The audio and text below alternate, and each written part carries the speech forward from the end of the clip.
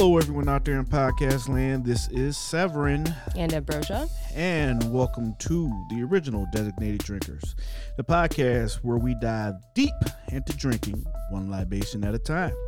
Today's podcast is brought to you by Wine Tannins. Wine Tannins. So, in another episode, we kind of teased talking about wine tannins and what they do and all that other kind of fun stuff. So today, we're actually going to speak about it. So, without further ado, let's get some wine time. Wine time. Actually, today we're going to start off with a different libation. We're going to start off with some tea. Tea, okay. So this is called Lychee Noir. It is made by the Rare Tea Sellers here in town, and it is a black tea with the lychee fruit. Lychee. Mm-hmm. Okay, I'm with it. Yeah, cheers. Yeah. Cheers. Am I supposed to drink it all or just sip it? Whatever you feel good with. It tastes pretty good. Yeah. It's tea. Tea. Yeah, I like it. It's not refreshing because it's hot, but it has like a nice front and back to it. I love the aromas on it. It's really fruity. But the thing that I wanted to start off with is the tannin. Uh-oh. Am I going to get messed up from drinking the tannin in this tea? Absolutely not. Okay. I was making sure. So do you know what tannins are? Got things to do today. Not all the way. Not exactly. No. So can you please educate me? So tannin is a polyphenol, which are complex bonds of oxygen and hydrogen molecules that naturally occur in organic plant matter. So in seeds, stems, fruit skins, tree barks. And tannin binds to proteins, particularly in your saliva, in the case of us drinking it, and it creates a drying effect in your mouth. A drying effect. Oh, that makes sense. I can taste that, I think. So if you take the difference between drinking water and drinking tea, you'll notice that it kind of dries your mouth out a bit. Mm-hmm. That's what I said. I can taste that. I thought it was because it was hot, not because of the tannins. No, if this chills down, we can set it aside and let it chill down and revisit at the end of the episode. This actually makes a really good cold tea. You can see that tannin is still going to be here. Well, that's what I'm going to do. I'm glad I didn't finish it because I was going to down it. It was so good. We've got more too. Okay, put that off to the side. Now let's talk about these other tannins. Wine tannins. So I brought two wines today. Okay. Brought a white wine and a red wine. Okay. Do you know the difference between white wine and red wine? White grapes and red grapes. Wrong. Damn. So actually, the Pinot Grigio grape, the Pinot Gris, is actually a black grape. The skin. Mm-hmm. No, I mean the skin of the grapes. I'm still trying to guess the right answer. Yes, it is the skin of the right. grape. So the only difference between white wine and red wine is that white wine doesn't see any skin contact time with dark skin grapes. And red wine, on the other hand, does. Okay. That's essentially it. And if we go back to the definition of tannin, we know that more tannin exists in the skin. More tannin exists in the skin. Right. So which one are we starting off with? So this is an Uni Blanc Colombier. These are actually the grapes used to make cognac. Uh-oh. And Armagnac. Now, you know what I got to do, right? Yes. Got to describe this bottle and read it and tell you what it's all about and everything. Our producer's over there laughing because you know this is the funniest part. It's French for you. You're going to like this one. Laguiole. Produit de France. That's pretty good. Côte de Gascogne. Uni Blanc Colombier. Indication... Graphique Protégé. Okay. This is a green bottle. Tall, what's this, 750? Mm-hmm. And on the back, Laguiole, 2019, 80% Uni Blanc, 20% Colombier, Côte de Gascogne, Indication Graphique Protégé, white wine, Southwest France. A crisp and refreshing blend of 2 white grapes from the heart of one of the most exciting French growing regions, Domaine Legois. White is the perfect accompaniment for any occasion. Served chilled at 47 degrees Fahrenheit. Oh, wow. We got the exact temperature. It's state bottled by a number in France. Product of France contains sulfates imported by Montague Imports LLC, San Francisco. And then we got the Surgeon General's warning, 11% alcohol by volume, and we have a QR code on the back. One day when we start farming some of the work on this podcast out, we're going to like have pictures of everything up on the website. One day. If you're that person to do it for us, you can hit us up and you might have a job for you. So just throwing that out there. We cheersed, and let me give it a taste.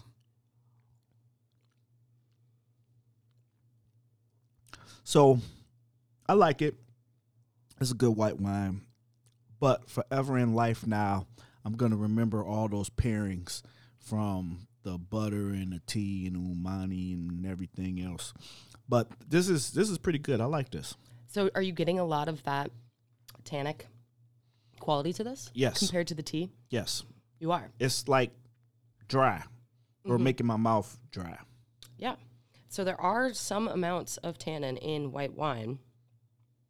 And so when we talk about tannin, and we're just using things to describe it, just how we would talk about the aromatics being, I get a lot of like citrus fruit off of this and things like that. We talk about tannin in terms of things like silky, powdery, velvety, plush, no, fine-grained, no, polished, maybe, chewy, maybe, chunky, no, grippy, no, angular, no, cotton, no, suede, yes, satin.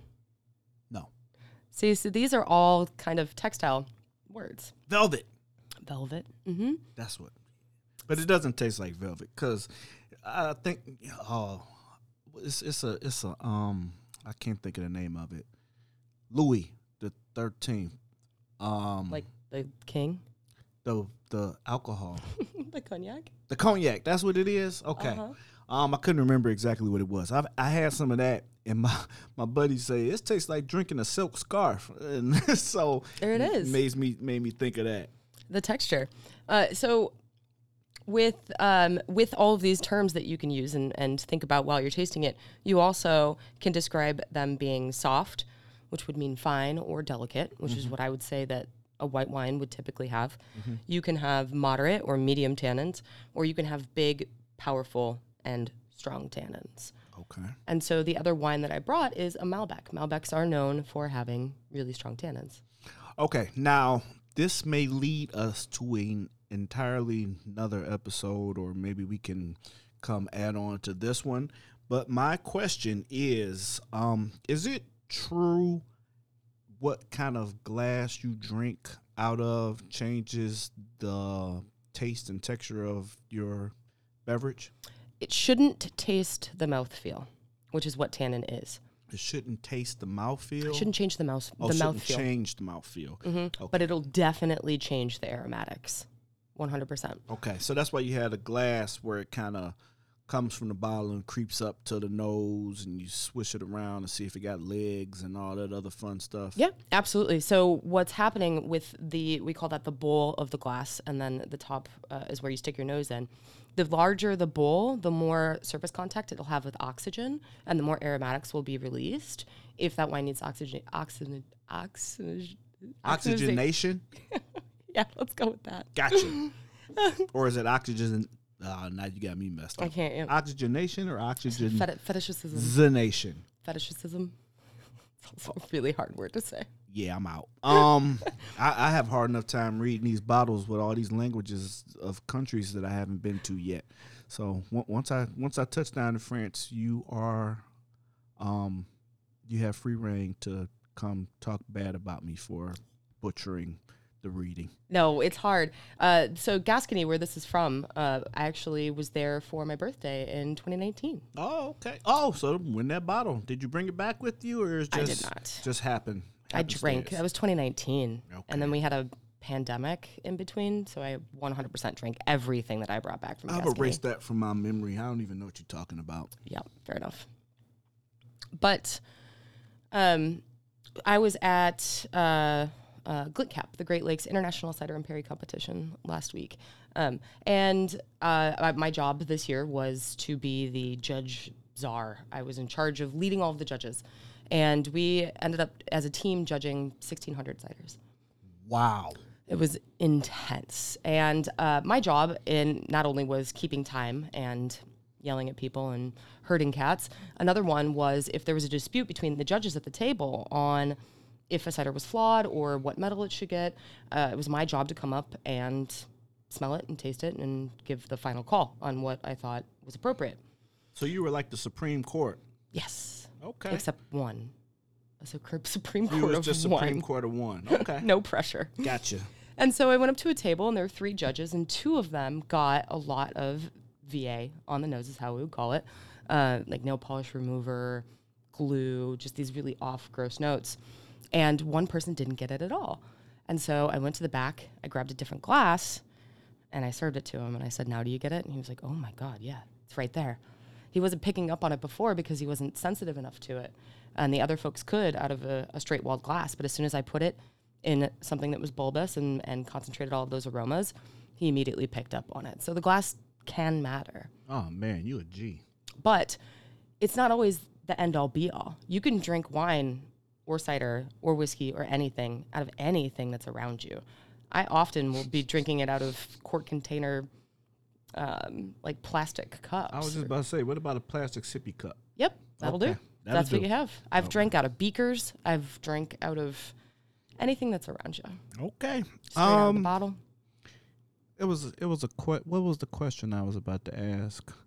So you brought him the taste in the new glass, and he picked it up. Oh, I think I ask this every episode, but I just have to ask again.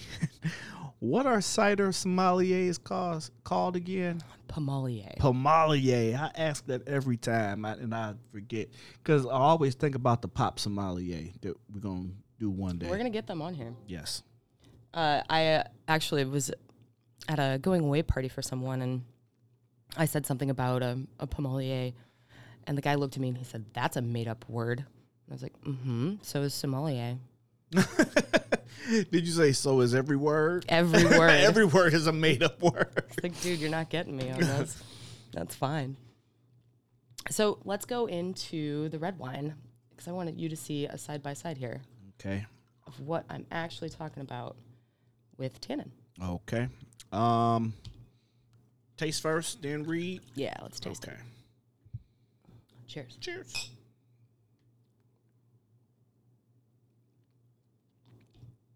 Holy dryness. It tastes like I'm drinking an air conditioner. Or not even an air conditioner, because the air conditioner got moistness. This tastes like I'm drinking a desert. And that is the difference between tannin and no tannin. This tastes like I'm drinking the Sahara. But not in a bad way, because it's not bad. I like it. It's just really dry. It's super drying. So let me get to my job here. We have a Malbec, and it is in a dark green bottle. Andeluna 1300 Malbec 2019. 1,300 mountains, vines touching the sky. Estate produced and bottled in Valle do Uco, Mendoza, Andeluna, Argentina. Oh, Argentinian wine. Okay, I'm with that. And the back says the Barrel family ecologically farms their 70 hectares in the Guatilary District, Uco Valley region at the base of the Andes Mountains. This unique terroir at 1,300 meters above sea level creates exceptional wines of depth and balance with noted minerality and freshness. Chef Chief winemaker. I'm sorry. Chief winemaker Manuel Gonzalez, consultant winemaker Hans Vending Diers. Location, Uco Valley, Mendoza, Argentina. Intense, bright, and purple color. Yeah. Floral, violet notes in the beginning and very intense, fresh, fruity expression reminding of red plum, strawberry, and blackberry. Fresh, smooth, and balanced in the mouth with a subtle mineral texture. Aged in oak barrels for 3 to 6 months. Serve at 60 degrees Fahrenheit or 16 degrees Celsius. And you can find them on Facebook, Instagram, and Twitter at Bodega Andaluna. Produced and bottled by same people from New York. 14% alcohol by volume.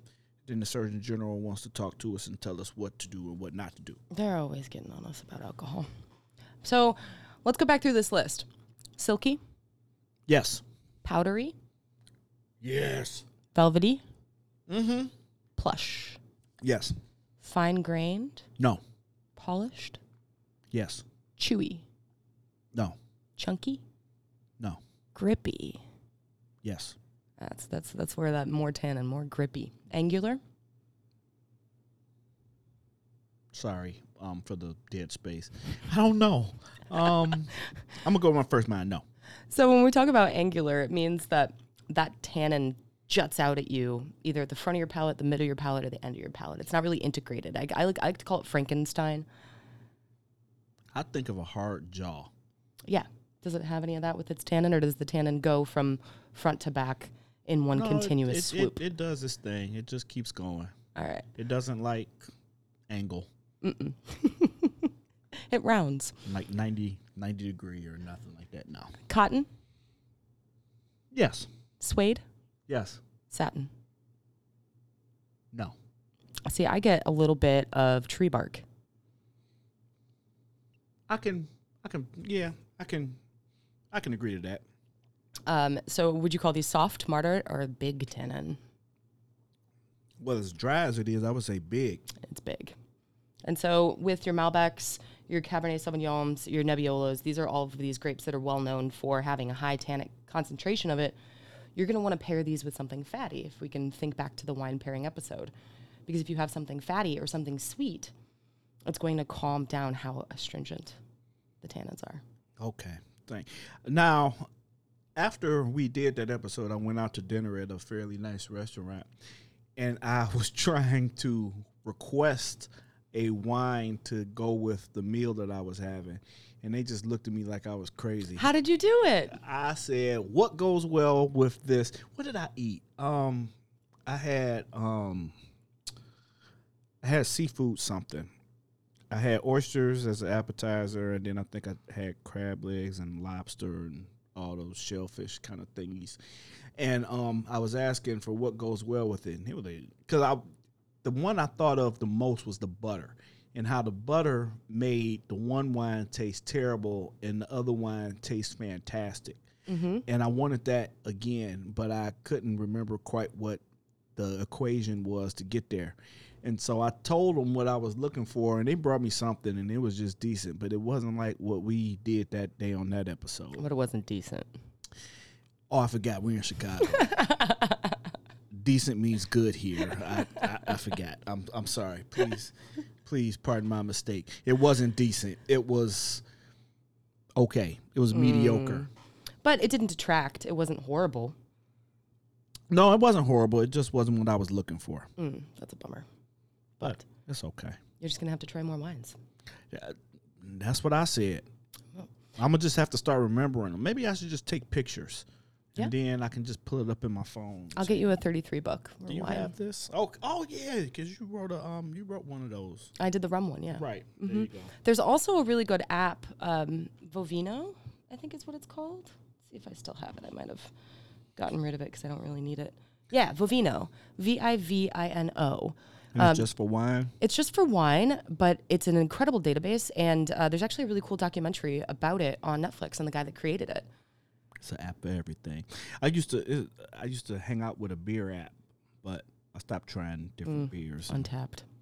Yes. Bane of my existence right now. Why? Is it still around? It's used more than ever, and it's pumping right now, huh? It is, and it's really hard to go on the back end and to sort out the difference between a restaurant and a cidery. Okay, got it. It's a lot of work. Sorry for your trouble. No. So if you want to go back to the white and see if you still think that this has a lot of tannin in it.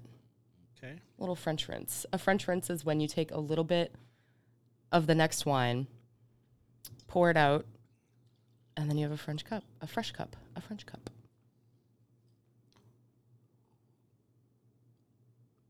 Nope, not as tough as the other one. So, right. Yep, that makes a difference. Yeah. So another thing with so you read the bottle, and it is rested in oak, and so oak tannin is a thing. There's tannin coming from oak. Right. Yeah, I know. It's tannin coming from oak. That's why they age it in the barrels that they age it in, and then a lot of places sell the barrels to other places and keep the barrels going, so they keep the party moving, keep the tannin going. Well, not the tannin, but just the vessel and the flavor. So, the tannin doesn't come out again. It's a one-shot deal. It's basically a one-shot deal as far as like premium extraction, and you can measure tannins in parts per million. And you can look this up. Everybody will be able to say how many. The tannin range of green tea, the tannin range of coffee, the tannin range of white wine, the tannin range of red wine. But some tannin can be leached into wine from new oak, especially if it's a low toast. But if it's been used, those tannins have pretty much already been released. Okay. Learn something else new on this amazing podcast journey. Well, I learn something every week. It's just if I retain it or not. That's the problem. Well, it's an open book. And then open bottle test. By the time we get out, thank you. Always open bottle. Open bottle test. And then by the time we get out of here, I'm like, I don't remember anything. So another thing that tannins can do, though, is that they actually help protect the wine from oxidization. Okay. Because it's an antioxidant, and it's also an antimicrobial. So do you remember back in the day when superfoods were really popular? And yes. I feel like every other week we had a new superfood. Yes, like blueberries. Bam, blueberries. Acai blackberry, just any, yes. So have you ever had a blueberry, like a fermented blueberry, or have you ever taken a blueberry and like played around with it in your mouth and just like let the skin? Okay, I guess I'm the only weirdo here. No, I can't say that I have. Blueberries are extremely high in tannins. Okay. And so that's why it was a superfood? Yep. The same tannins that everyone claims gives people headaches. It's in your superfoods. Damn it. Myth debunked. So yeah, it's an antimicrobial, which is fascinating because it can destroy bacteria by breaking down the cell walls, and then it messes up with the metabolism of the internal membrane. So it causes any sort of bacteria to like deconstruct. And so what that does is it helps with stability in fermentation and during the aging process. It also can help preserve red pigment. So you mean if I drink more wine, I have less likely chance to get sick? Sure. Let's do that. Let's say that. I mean, I'm not trying to make nothing up here. We got enough people doing that every day. I mean, the science on this comes in and out every week. You see a new BuzzFeed article saying, drink a glass of red wine a day. It's good for your heart. Drink a glass of red wine. Don't drink a glass of red wine. You're drinking too much. It goes back and forth. I mean, everything in moderation. Even moderation. There it is. You tried to catch me off guard there. I ain't even had a mic up. I'll see how you rolling. It's all good. I'm with that. So tannins over time, a lot of folks think that aging wine has to do strictly on tannin structure. You can age a white wine, no problem, even if it has a small tannic structure, but the aging process it's so much more complicated than just the tannin content. There's also alcohol content, acid content, sugar content. It's really the whole picture that can tell you if a wine is going to age over a long period of time, not just the tannin. Now let's talk about aging a touch. Can a wine age in the vessel that it's already in, or does it have to be in what it came from to consider itself aging? Legally, has to be in the vessel. Okay. But science, no.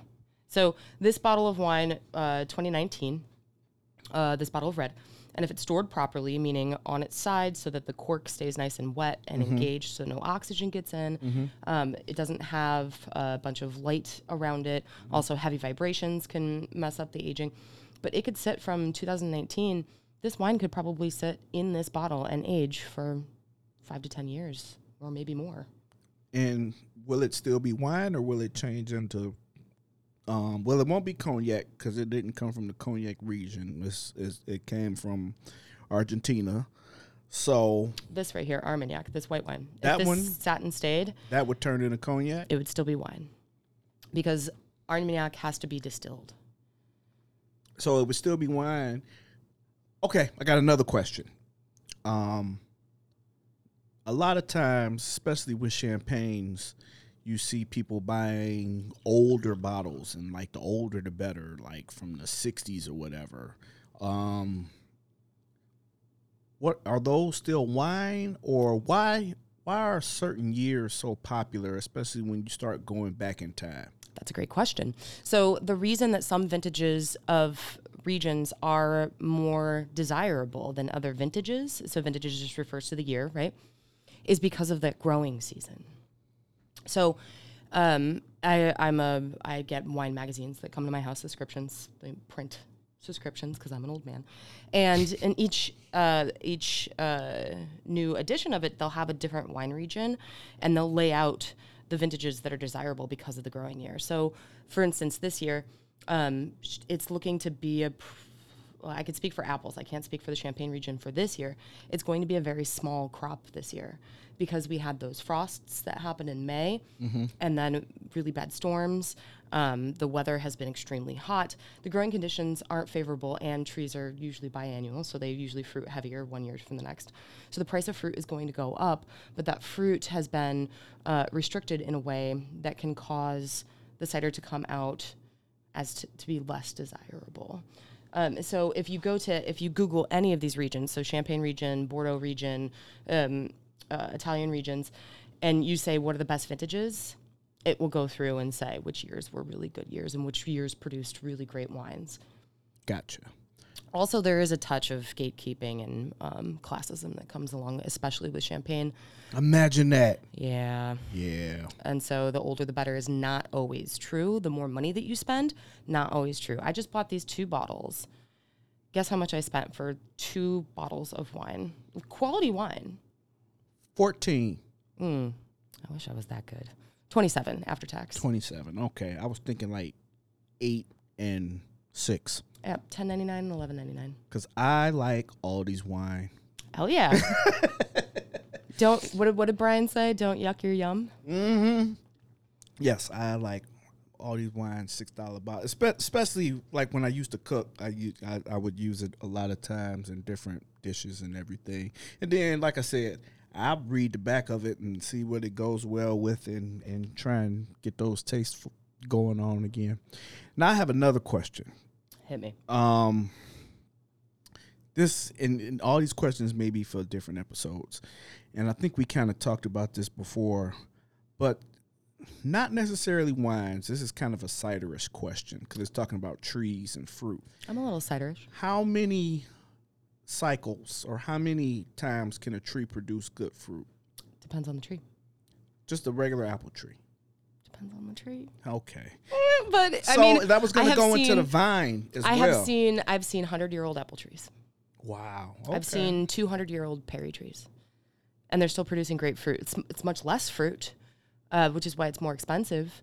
But the same thing goes into vines. Actually, oh my God, I just picked up a pre-phylloxera wine. What? At the market. Okay. So these vines are old. This is Layman Sev. I have no idea what you're talking about. So phylloxera was this tiny little bug. You don't know the story of phylloxera? I'm surprised I haven't said it on the podcast yet. It's the first time for everything. Let's get it. So this tiny little bug is native to American rootstock. And back in the day, a bunch of Europeans came over, took our wine rootstocks, and brought them over and planted them in France, Italy, Spain, etc. Well, that little bug, their native grapes were not resistant to it. And so what it does is it goes down and it basically sucks out all of the water sources from their roots and it kills all of their vines. And so when phylloxera hit, it was such a huge, massive destruction of wine vines in Europe that and it wasn't until they figured out that they could take American rootstock and graft them over with their fruit so that the rootstock was pest resistant, that cognac production reduced by like 50%. Because they just didn't have any grapes. And that's when we saw the gin craze start to pick up in England, and also when Scotch took over and when whiskey took over. All cocktails pre-Prohibition were brandy cocktails. But with brandy not being able to be produced because of the phylloxera epidemic, I think it is. It's still there, so I think it's an epidemic. That's when whiskey came in and took over because we lost tons and tons and tons of acres of grapes from phylloxera. So there's a couple of regions that still have pre-phylloxera rootstocks, and one of them is in central Spain. And I just picked up a couple cases of those for my off-premise market, which is really nerdy but really exciting because... As long as you know. I mean, every time I call you bougie, you get mad. And I'm not trying to make my host mad. So, yes, as long as you know, then the audience knows and everybody's okay with it. Yeah. But phylloxera is a really fascinating bug, and it changed booze history as we know it. It was very devastating. I'm with it. That's very, very... I love it. That's great. That's exactly what I want to hear the audience wants to hear. I'm always amazed by your knowledge of anything that has to do with booze. I asked about a tree. You didn't really give me an answer, but you gave me an answer.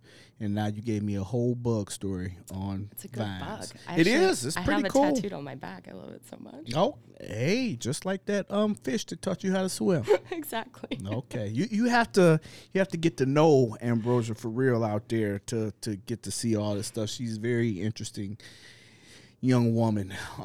Flora and fauna. Very into it. Yes, I'm with it. So let's get back on the rails and talk more about the tannins. Do we have anything else to hit tannin wise? Yeah, so there are a lot of myths about tannin, and this is going to lead up into our next episode that we talked about that we are going to do for Debunked, which is the hangover. Okay. But there's a lot of bad science out there saying that tannin gives you headaches, makes you sick. There's also some bad science out there that's saying that tannin is bitter. Okay, that makes not the myth that we're here to debunk makes sense, but I can see how someone would think that.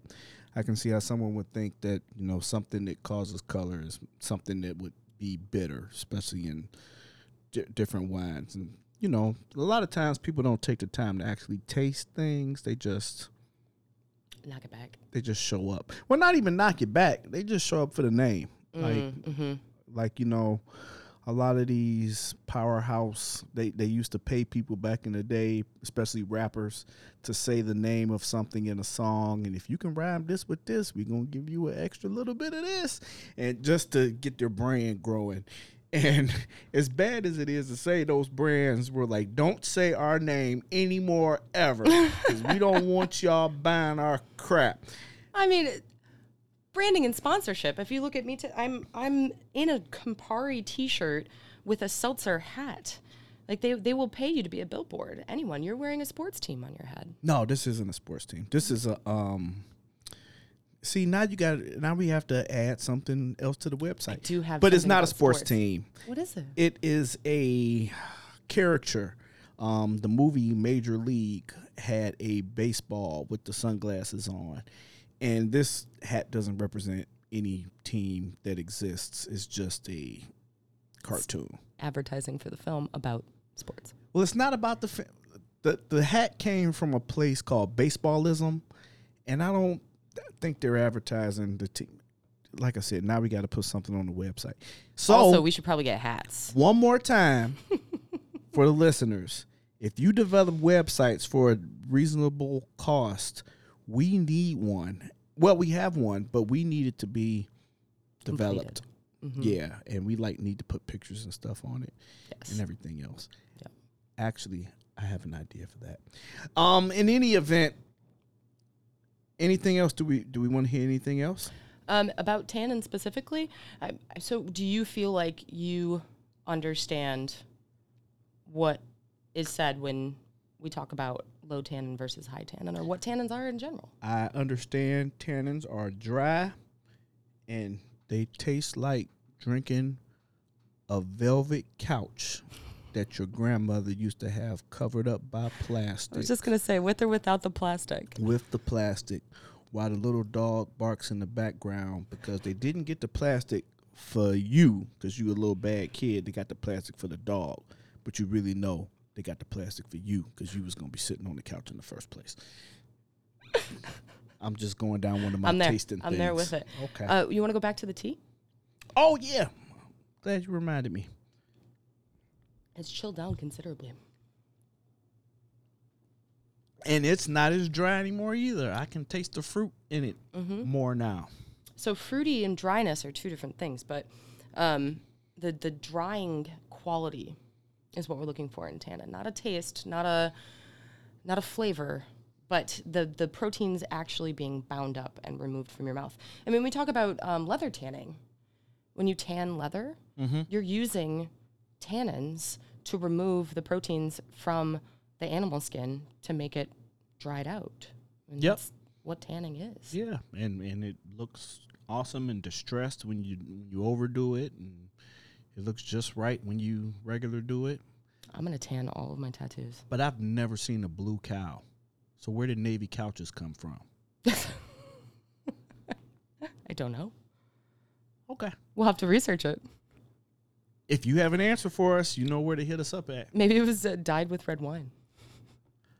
Then why wouldn't it be red or purple? Purple? It's blue. Like, where did Navy couch come from? I don't know. I like navy as a color, but where did navy leather come from? We're going to have to research this.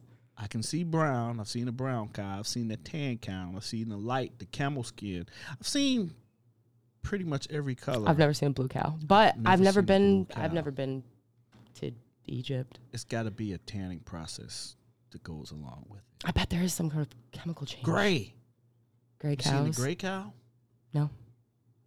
I haven't seen many cows. I try to stay clear of cows. What's wrong with cows? I don't like them. When I go to cider country, there are tons of cows hanging out, and they moo, and they chew their own cud. What about... And horses. I just don't really like quadrupeds. I'm a city kid. That's what I was just about to say. I'm from the city. Even though I spent time in the country in the summers, I never went cow tipping, but I heard it's a thing. Why would you get that close to them? That's disgusting. Okay. I got to bring my buddy on now to talk about why it's so much fun. I think it's pretty cruel. But I heard that the cows sleep sitting down. Yeah, when you drive past them on the freeway, they sitting down sometimes. So what's cow tipping? I don't know. Okay, we've got to learn a lot about cows. Now we're getting off the rails again. It's my job to put us back on. And that's what I'm going to do. So with that being said, this episode was awesome to me. We didn't have a guest today, but it was just us sitting here kicking it and chilling and sipping on some wine, doing all the good stuff. Doing a mouth experiment, not a flavor experiment, but a mouth experiment. So, this is a call to action. We want you to let us know what libation you think we should dive into next. Please comment, ask questions, anything at all. And you can reach us at designateddrinkerspodcast@gmail.com. That's designateddrinkerspodcast@gmail.com. On Instagram, we are at the Designated Drinkers Podcast. On Twitter, at Drinkers Podcast. And one day we'll be on Facebook when I get it together. That's on me. Visit our website that isn't updated yet, and we another call to action. Please develop it for us. DesignatedDrinkersPodcast.com for photos of today's booze, cocktails, articles, and more that will be there one day. Don't worry. We're not just blowing smoke. We'll get there. We'll get there. We both have 9 to 5s. And by 9 to 5s, I mean 9 to 9. Sometimes 9 to midnight. I was just about to say from 9 to 5. I mean from 7 to 7. And that's A to A. Yeah. That's 24. So, we have a lot going on, and assistance is always appreciated. But thank you for listening to another episode of our show. We really appreciate everybody who's take the time to listen to, especially for this long into the episode and this long into the series. So, Ambrosia, it was very nice speaking with you. Yeah, great hanging out with you, Sev. It's been a minute. Can't wait till we do it again. And with that being said, we'll talk to you later. Bye. Cheers.